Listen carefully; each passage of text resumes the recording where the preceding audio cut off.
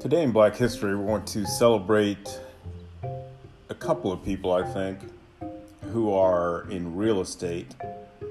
And again, these are people you probably have never heard of. And they're doing things and they're prosperous, being successful. And so I just want to share their quick story with you during this month.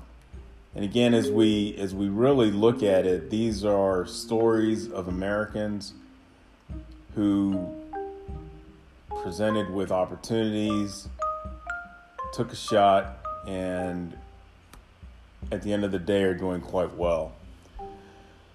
The first person I'm going to highlight very briefly, his name is Quintin Primo III, and he has more than 30 years of real estate investment experience.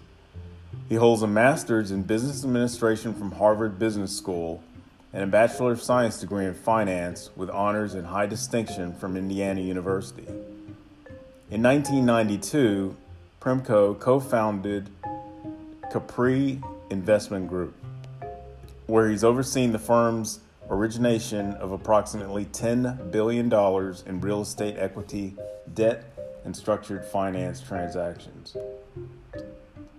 And probably a big key in all of that is his education being important, but not the only way to progress in America. But there are certain career fields where having a proper education, and in my opinion, that means being able to write, to read, and to do basic math, will help you to be successful regardless of your color. The second person is Victor MacFarlane. Mr. MacFarlane has more than 30 years in real estate experience.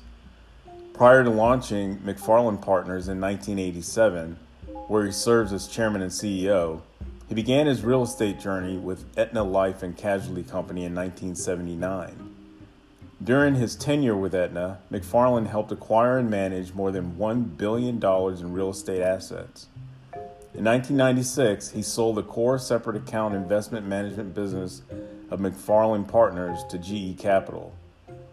In 1999, he fulfilled his contractual commitment and began to rebuild MacFarlane Partners as an entrepreneurial firm that focused on urban properties and other high-yielding real estate investments.